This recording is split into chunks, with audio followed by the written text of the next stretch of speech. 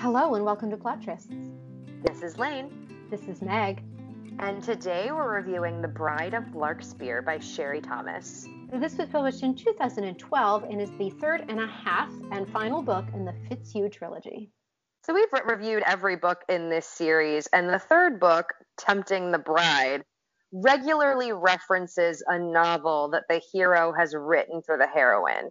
And this book is that novel. Now, I was very excited about this when we reviewed Tempting the Bride. You guys, it was not what I was expecting. This is an extremely intense and like a true erotic novella. Now, it's only 70 pages or so. So it's really just a short story, but still. I was expecting erotica. I wasn't expecting this. Well, let's read the jacket. To save her family from the repercussions of scandal, a young woman reluctantly marries a man she despises. Now she faces her wedding night. What she doesn't know is that her gorgeous bridegroom has long been desperately in love with her, but he is too proud to expose his yearning to her scorn. Now that he has her in his bed and in his power, he is going to mount a determined and dangerous assault. It will be a battle fought with whispers, kisses, and the most intimate of touches. A war between a woman defending the fortress of her heart and a man determined to break down all barriers.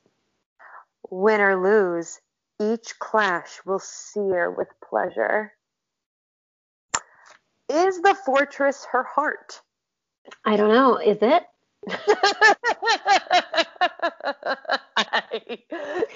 Do you mean is the fortress her heart or her ass? Correct. That is 100% what I'm getting at, you guys. We are mature adults who talk about romance novels twice a week. I think it's her butt. Anyway. I will say that this summary is fine. It also works for Tempting the Bride. What a surprise. Mm-hmm. I mean, except Tempting the Bride ended up being an amnesia novel. That is true. This is what he wishes Tempting the Bride had been. Yeah, it's his fantasy of what Tempting the Bride would have been. It's a little too predictive. It really mirrors Tempting the Bride like more than I think fiction would have. Right. So we can dive into that. Obviously, so let's talk about the random numbers. Okay, as usual, we generated a random number, and this week it was 11. So my 11-word summary. Lady forced to marry enemy falls for his seduction and stories. I like it. Also works for Tempting the Bride. Yep. Okay, here's mine.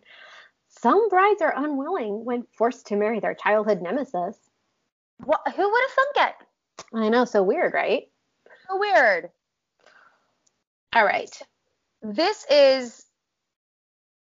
the biggest trope for me is this is a thing excerpted from another book turned into its own book. Exactly. I can think of plenty of examples in romance. However, the most standout one in my mind is the most recent. I don't actually think it's the most recent anymore. The Rainbow Rowell series.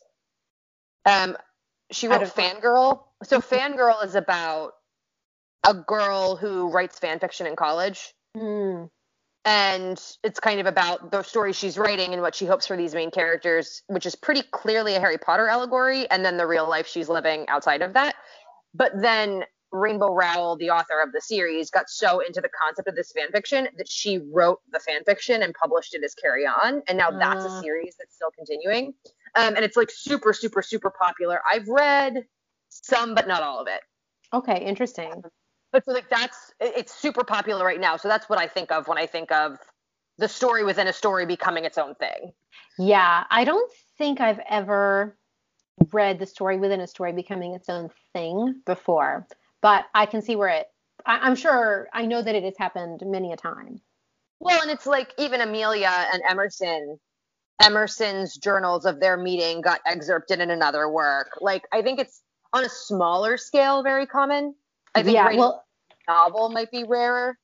it makes me think about Spoiler Alert by Olivia Dade, which is a recent contemporary romance, which is about it's very much Game of Thrones, really, is what it's about. One of the actors from the show is writing fan fiction about the show, but then he also writes about his relationship and dealing with the relationship in the fan fiction. Oh, interesting. So Mhm. stories about things that are referenced in another story. Yeah, exactly. So that, yes. So with that said, we'll get into the rest of the trope, but I think we should just mention up front that we both kind of view this as a writing exercise more than a story in and of itself, which also explains why it seems so prescient to Yes. the plot of Tempting the Bride. Like, this is clearly Sherry Thomas outlined Bride of Larkspur and wrote the parts of it she'd need for Tempting the Bride, and then kind of filled in the gaps because why not? Yeah, probably just fill in the gaps later. Because there really aren't that many gaps, like there are very few.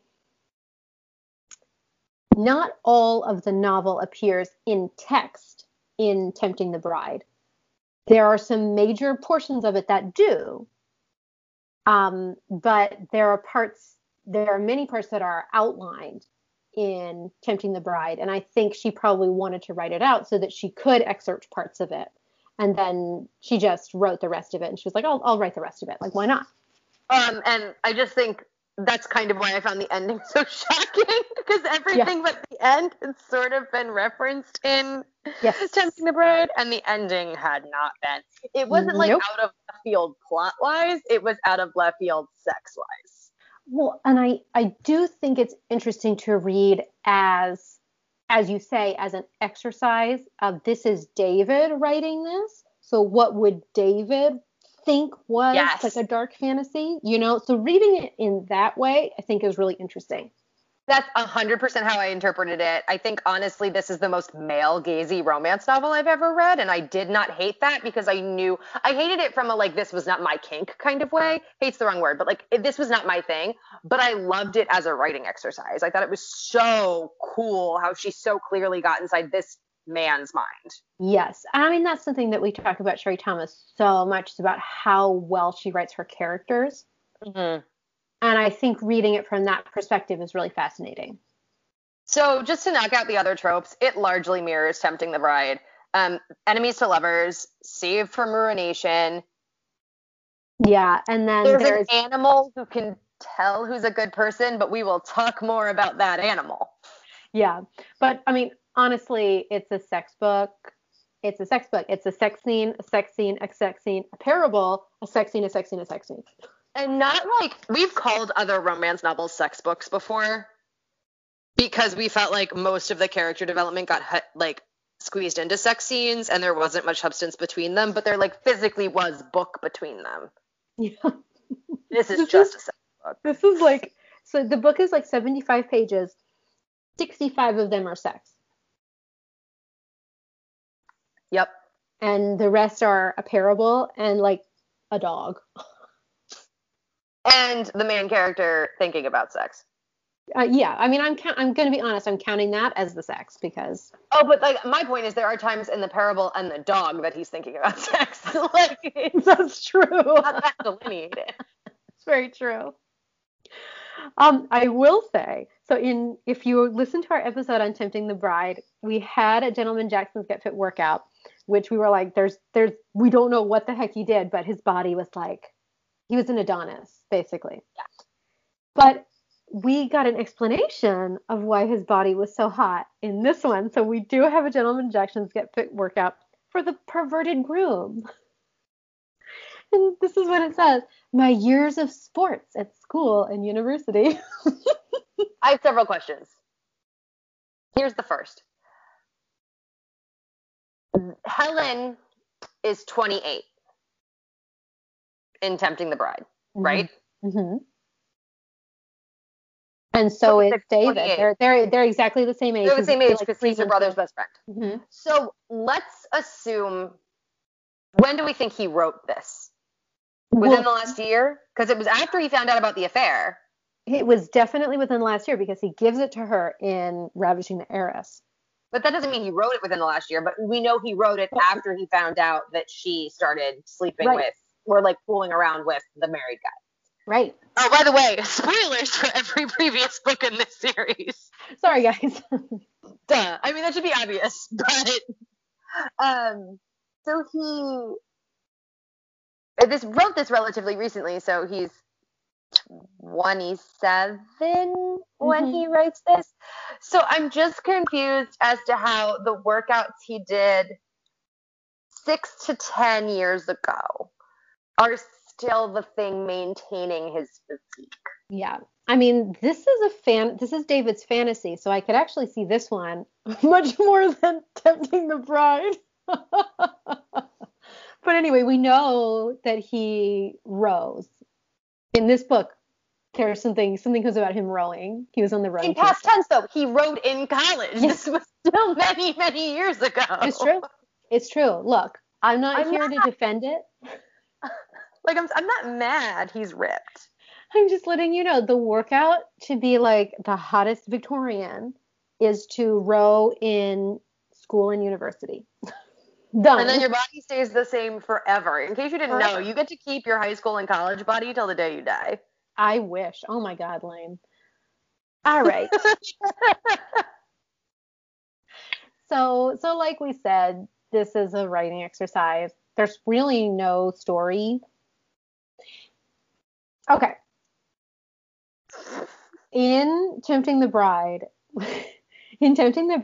we posed ourselves the question, what would have happened? What would have happened if she didn't have amnesia? Like, would they have fallen in love? And I think this is David's answer to that question. Yeah, I don't buy it. I'm not saying I buy it. I'm just saying we did pose ourselves the question, what if she didn't lose her memory? And this is an answer to that, which is that he ties her up and gives her the most exquisite pleasure of her life and writes her a parable, and she chooses to be with him forever. I would say it goes beyond that, though. Like, yes, there is no plot here, but he does tell her he's been into her for a long time, that he likes her, that he's always liked her, that That's he true. loves her. Like, during these moments of sexual dominance, he is very vocal about having feelings for her pretty much from the beginning.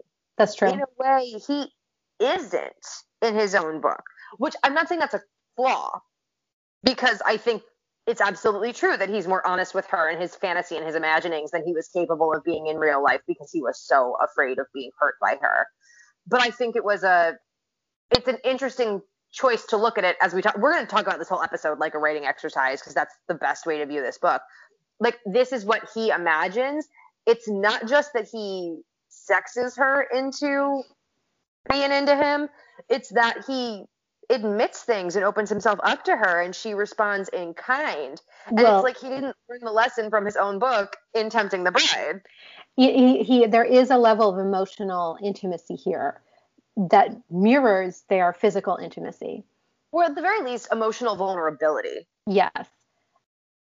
And I mean, the other thing you have to imagine is, okay, he's written this, he's given it to her. Is he hoping that this book will stand in for actual conversations that he's supposed to have? And that's the thing you can't answer, because we know as readers she never really read it. Mm-hmm. Beyond some of the sexy bits until after her amnesia. Right. So, like, I don't know, because on the one hand, you're told to know he knows her so well.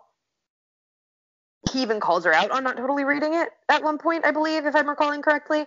I don't know. Like, I get that he gave her what he viewed as his heart bound up in string on paper. But if he knows she's never going to engage with it, or at the very least, if she does, she's going to view it as a joke, is that really the same thing as being vulnerable? I mean, that's a great question. I think it fits with his character. And again, this is where I'm like, wow, if I'm reading this as David wrote it, the whole thing makes total sense. Yeah. No, like, I enjoyed this as a character study a lot, and it gave me a new appreciation for Tempting the Bride. Yes. Did it work as well for me as erotica? No, and we'll get there. Okay. I kind of wish there'd been less of this book in Tempting the Bride, though. Yeah, Because there were, agree. like, I would say, this is, like Meg said, 70, 75 pages. Probably 10 to 15 of those, if not more, are actually in Tempting the Bride. I mean, I think it's really the whole parable. So he writes a parable. The first scene, like the first chapter. The first chapter is in there. Well, the first few paragraphs. Pages. Yeah. And then the parable, and then they refer to some of the other things that happen. Mm-hmm. But I mean, I thought for me what was the most interesting was that there's this parable of basically is that he needs to puncture his pride. I'm not going to ruin. This is the one, I guess, thing that I'm not going to spoil for anyone. Even though it was already in a book we've reviewed. Yeah. But I mean, it's very sweet, it's a very sweet story. But it's the intimate heart of this book. And it appeared in both. It appeared in both. And as a reader, it was long enough that I was like, oh God, I'm reading this again. Yes. But secondary factor, I liked that in this, The Bride of Larkspur, when she asks him what happens to the heroine in that story, he has an answer. Mm-hmm. And it's clearly not something he's just made up on the spot. Right. And I think this book tells you in that one sequence so much more about his intentions as a writer. Right. Not just of this smutty story, but of his children's books, of his, like, I thought it was a really interesting insight to his character and to Sherry Thomas's view of what makes an author. That he had answers to these non-textual questions. Mm-hmm. Well, and I mean, if you think about it, this book is like an answer to those non-textual questions. It's a textual answer to a non-textual question, but let's not split hairs here.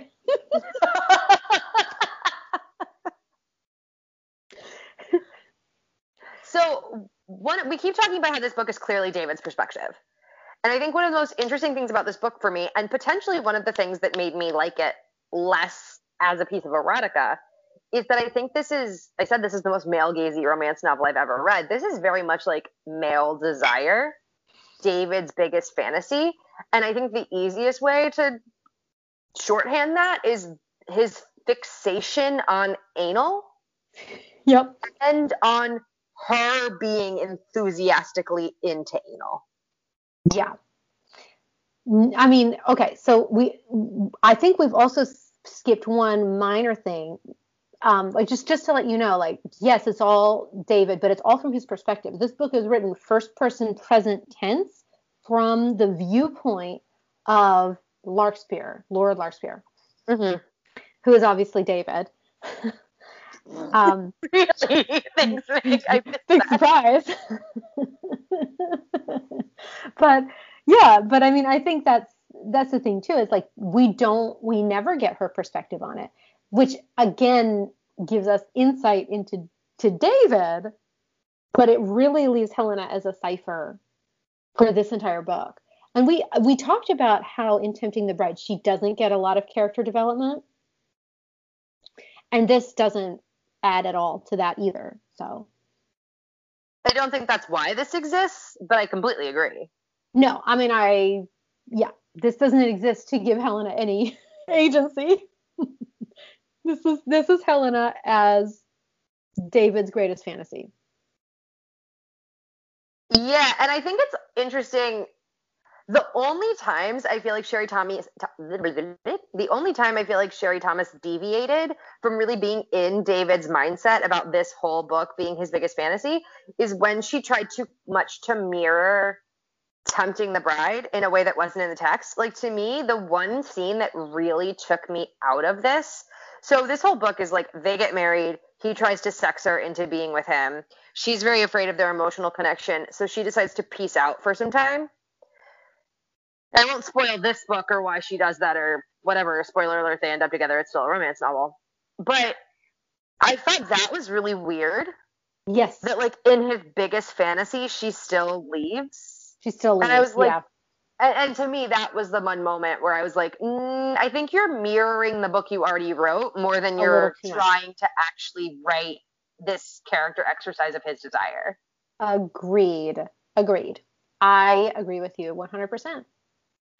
But I do, it is interesting because we sort of jokingly say that Sherry Thomas doesn't really write, she doesn't write like hot sex or really explicit sex. Well, even like our favorite series of hers, like there's a couple of really good kisses, and we're like, okay, I guess we're gonna have to be satisfied with this. Yeah.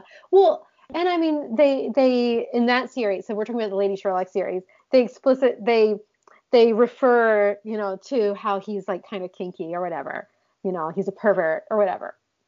But we don't know what the heck he did, so who knows if he's actually a pervert or if it's just Victorian perversion, you know? He had to cover up the chair legs or whatever.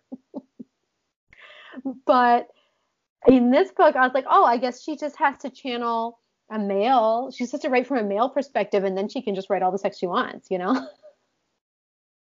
I thought it was interesting to look at it from that perspective. Clearly, she doesn't lack the ability to write erotica. Exactly. It's interesting to me that this book has like no substance. I mean, apparently that's the male perspective, right? I have one more general question. Yeah. So, in Tempting the Bride, one of the plot devices used to give him character development is his fathering of a child with disabilities who interacts with the world in an unconventional way. And in this book, the main character has a 3-legged dog that interacts with the world in an unconventional way. So my question is, in this parable that has a parable within it, did he make his child a 3-legged dog? I mean, I don't want to say yes, but yes, he did. Because the whole book is about, like, he's like, read the parable within the parable. Read about the man who punctures his pride to save her. Okay, but if I had been Helena reading this, I would have been like, did you make your child a 3-legged dog? We need to talk about that. Mm-hmm. Yeah, but he would have been like, no, it's Mr. Shellington or whatever the heck his stupid turtle's name was. It wasn't Mr. Shellington. It was definitely his kid, and I have some concerns. I know. Well, and I mean, on the one hand, it's like, okay, I think Helena knew that he had a daughter, but I don't think Helena knew that his daughter was eccentric, as they might have said in Victorian era, you know? So yeah, I'm not sure. Yeah, I'm pretty sure. I don't think that's actually ever dealt with. Like, no. You saw her post amnesia learning about his daughter and then learning his daughter was eccentric. Right. But you never know if Helena losing her memory. I think she knew about his daughter. She knew about his daughter for sure, but I don't know if she knew No, I don't think so, because she kind of talks about how she's cooped up on the estate or something like that. But she doesn't realize, I think, why. What's going on. So I know I'm giving David a lot of credit here, but he gives this to Helena before she knows. And so I think he's like, I have to do something. But yeah, I mean, still, 3-legged dog is like. Mm-hmm. A 3-legged dog with intimacy issues is how he puts his daughter into this story. Okay. Yeah. Mm-hmm. Once again, this is not a criticism of Sherry Thomas, and it's honestly something I can see David the character doing. I'm a little shocked that Helena the character didn't call him out on it.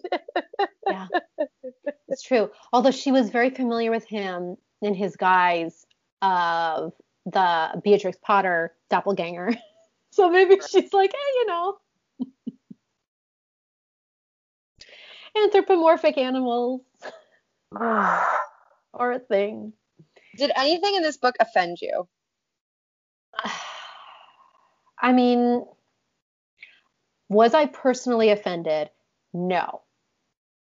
That said, going into it, you have to know that this is the story of a woman who doesn't want to marry someone and who's going through with the wedding night because it's her duty. She's not enthusiastically consenting to anything until the very end. There's a lot of stuff that he does to her without her explicit permission. And she, of course, doesn't object. And like we said, the framework for this is his deepest, darkest desires. So I think if you go in with that framework, I think the only thing you could, if you have that mindset, the one thing you could be a little offended by is his failure to complexly imagine her. Until the point of the parable, like the assuming your dream woman is going to be into everything sexually you're into, I could look past. She's just an object in this text. Oh yeah. I do think it's interesting in the beginning, in the first scenes where she's totally not. She's married to a man she doesn't want to be married to, and he is determined to, as we have said, sex her into loving him, right? Yeah.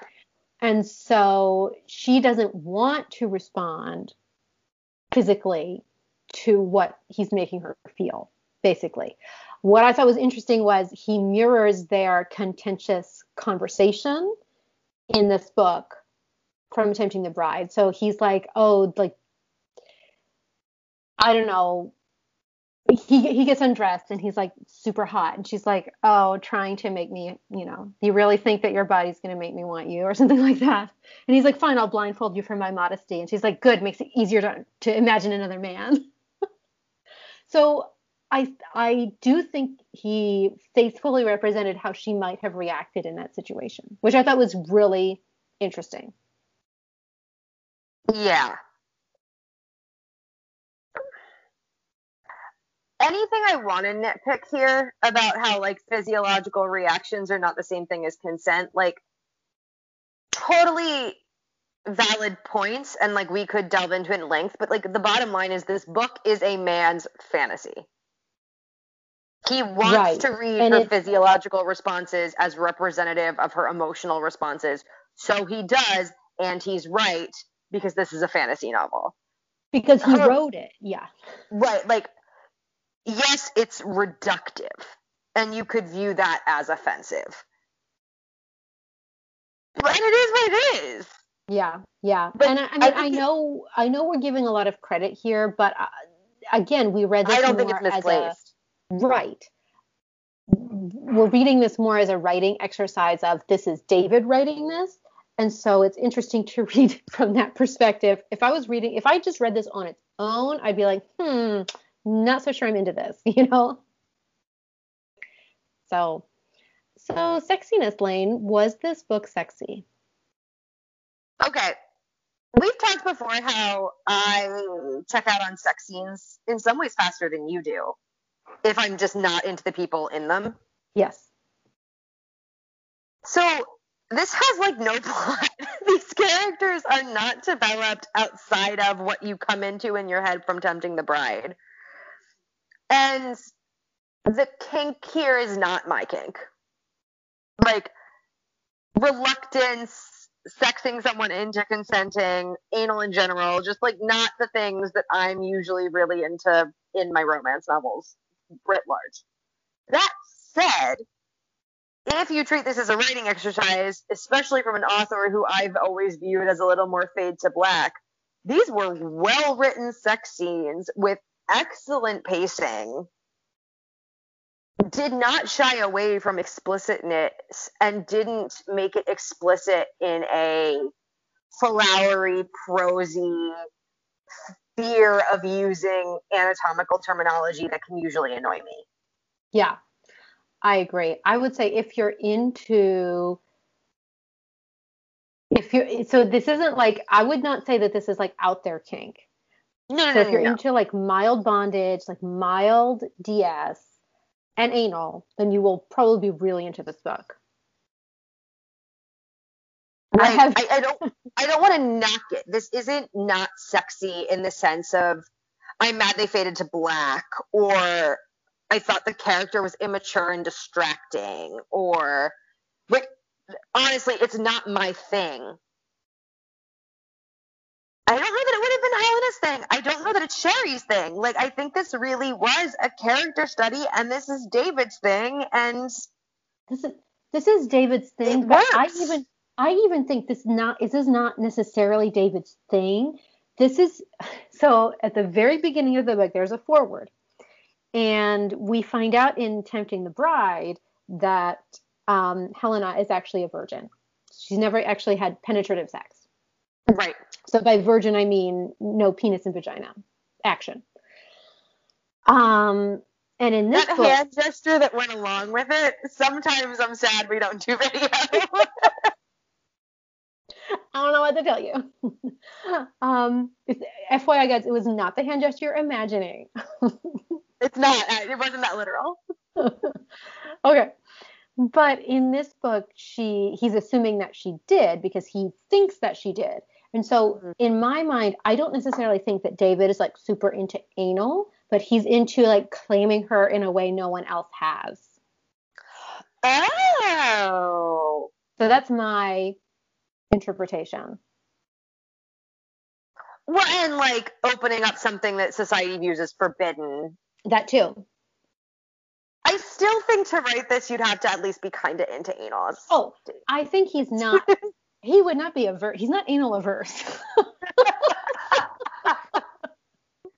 But I think the fantasy is less about this specific act and more about, you know, being the one and only for Helena. Yeah. I think you're right that that's what Sherry Thomas was doing.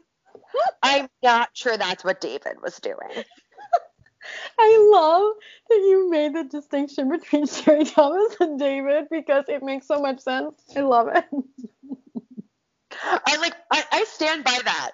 In this moment, the more I'm thinking about it, I think you're totally right that that's what Sherry Thomas was doing. I don't think that's what David was doing. Oh my gosh. Well, so would I recommend this book? Honestly, I would recommend this book if you read and enjoyed Tempting the Bride. I actually highly recommend this book because you get a lot of David in Tempting the Bride and you get even more of his, psyche in this one. And I think if you like Sherry Thomas and have read Tempting the Bride, this is just a really interesting insight into her writing process as an author. And because it's so short, it's worth it. Yes. Would I read this out of context? Probably not. Probably not. I don't think this can be viewed out of context. So. Yeah, I honestly don't think I'm probably wrong. There's probably someone out there who's like, ooh, sexy book, I'm going to buy it. But I think for most people, they read Tempting the Bride, and at the very end, it's like, if you'd like to read The Bride of Larkspur, which is the erotic novella that David wrote, it's available online. And I was like, okay, let me find it. I'm glad you did. I'm glad I read this. Yes, I am a giant Sherry Thomas stan, so take that as you will, but I'm really glad I read this. Yes, agreed. It is very different than anything else I've ever read by her and super insightful. Absolutely. So thank you guys so much for listening. We'd love it if you would rate, review, subscribe, and check us out around the internet at Plot Trysts on Instagram or on Goodreads /Plot Trysts.